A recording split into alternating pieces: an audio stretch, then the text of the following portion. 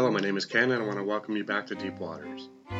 This podcast is brought to you by Applied Strengths Ministry, where we believe working together in our strengths is the effect of working out the will and calling of God in our life. The title of this message is Communion or Cannibalism.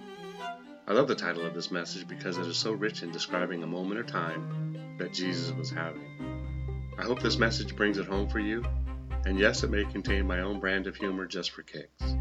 This is a 3-part series in which this is part 2. In John 6, we see the appetite of the Jews, which was to see more magic. In John 6:30 it states, "Therefore they said to him, What sign will you perform then? That we may see it and believe you. What work will you do?" Acts 8:9-24.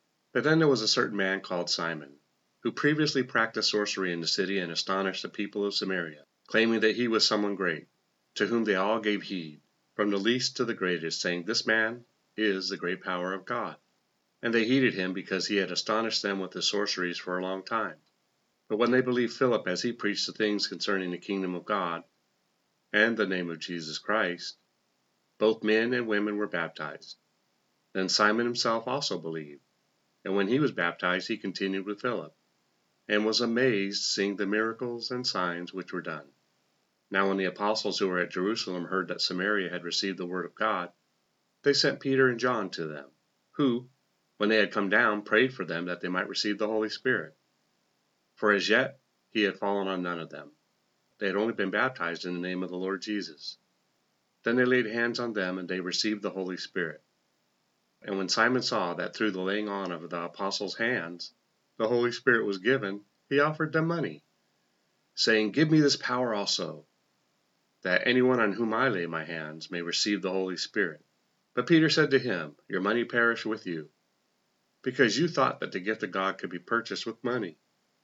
You have neither part nor portion in this matter, for your heart is not right in the sight of God.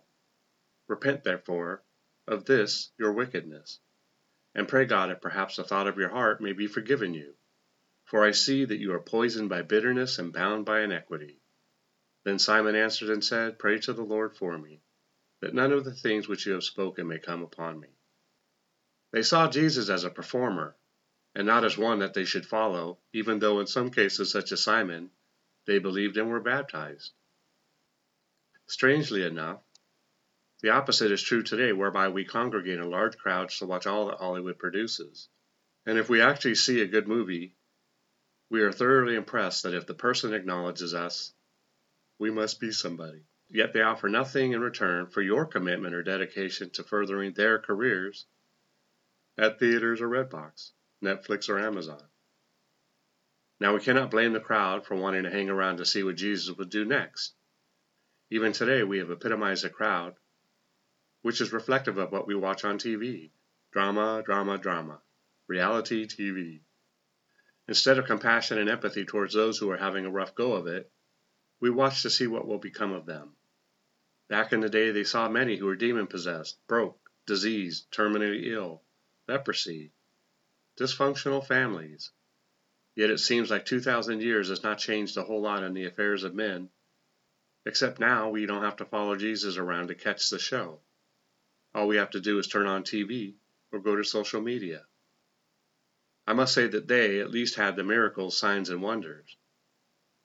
You never really knew what to expect when Jesus showed up, other than that the crowd eventually disagreed with his methods, as they were in contradiction to the religion of the day, or that he wanted them to be a part of a lifestyle they were not yet willing to give up. He, in essence, was changing the channel and turning off their version of the TV. Eat my flesh and drink my blood. According to them, he had crossed the line, became too gross in his illustrations, and dispelled the crowd in one fell swoop.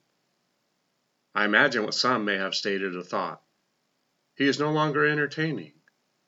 You see, they weren't ready for today's version of quality programming yet. From zombies to vampires. They just didn't appreciate good cinematography. Back to Jesus. What is interesting is that Jesus was defining what communion meant. When he stated, "Take, eat, this is my body," although strange, he stated it in such a way that the immature crowd accepted the statement as palatable. But because I believe he was hurt, upset with the attacking Jews, and probably a bit frustrated with humanity, He defined what communion really meant. He wanted and wants us to follow him, unconditionally, do the work he is doing, grow and mature as his disciples, and to become in essence like him. In a stretch, I would say that he was actually telling us, or them, the type of bride he was expecting to return to.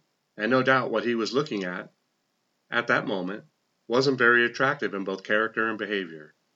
Contemplative and introspective when he taught, not reactionary and defensive. Humility is a garment of only one of those two types. The other is still too wild and independent, looking for the weekend circus. So let's go to John again.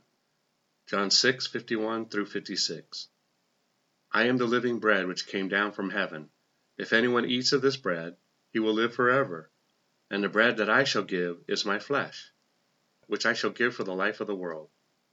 The Jews therefore quarreled among themselves, saying, How can this man give us his flesh to eat? Does not Jesus answer the question about what he is saying when he refers to eating his flesh? Verse 53.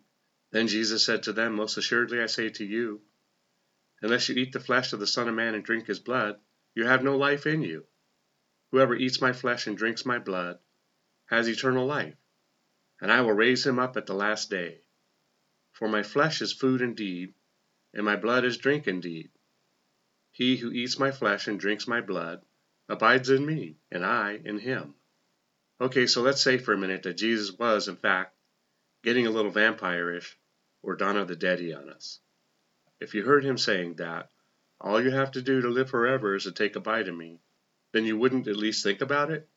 Okay, remember Jesus made me funny, and it's a gift that I am well using. John 6:57 through 66. As a living Father sent me, and I live because of the Father, so he who feeds on me will live because of me. This is the bread which came down from heaven. Not as your fathers ate manna and are dead. He who eats this bread will live forever. These things he said in the synagogue as he taught in Capernaum. Feeds on me is a language of students, one who actually gets that Jesus is not literally asking us to eat and drink of him. But again, to go back to this little scene, cannibalism when referred to in the Bible was usually because the community was under the judgment of God. Not that God told anyone to eat another human. It was just in response to his judgment. BTW, not something we should do if in his judgment. Repentance and humility taste better and don't require a supper table. Leviticus 26:27 through 29. Back to John 60. Therefore many of his disciples, when they heard this, said, This is a hard saying. Who can understand it? When Jesus knew in himself that his disciples complained about this, he said to them, Does this offend you? What then if you should see the Son of Man descend where he was before? Is the Spirit who gives life the flesh profits nothing? The words that I speak to you are spirit, and they are life. But there are some of you who do not believe, for Jesus knew from the beginning who they were who did not believe, and who would betray him. And he said, Therefore I have said to you, that no one can come to me unless it has been granted to him by my Father. From that time many of his disciples went back and walked with him no more. John 6:67. Then Jesus said to the 12, Do you also want to go away? In finishing, although I could go on with this moment in time, I refer back to when I stated that I felt Jesus was hurt by the crowd, that even though they were in it for the show, they at least were following him. We see him asking his closest followers, Do you also want to go away? Oh, the rejection Jesus must have felt on that day. And although we know he did not want to grow a mega church, but a church, a bride, that was willing to follow him regardless at all costs, he must have still been hurt by the reaction and response of both crowds, the Jews and his dearly belated followers. Well, that's it for today. Remember, it's not what you find wrong or disagree with regarding these messages, but what you can take away from it. Together we can do more to impact the kingdom than if we work alone. Let's flip the script and kill, steal, and destroy the work of the enemy, and create space for the light of lights to shine through into people's lives. Plant a seed and click on the like and subscribe button. Let's build this ministry together. Thanks, and see you next time in Deep Waters.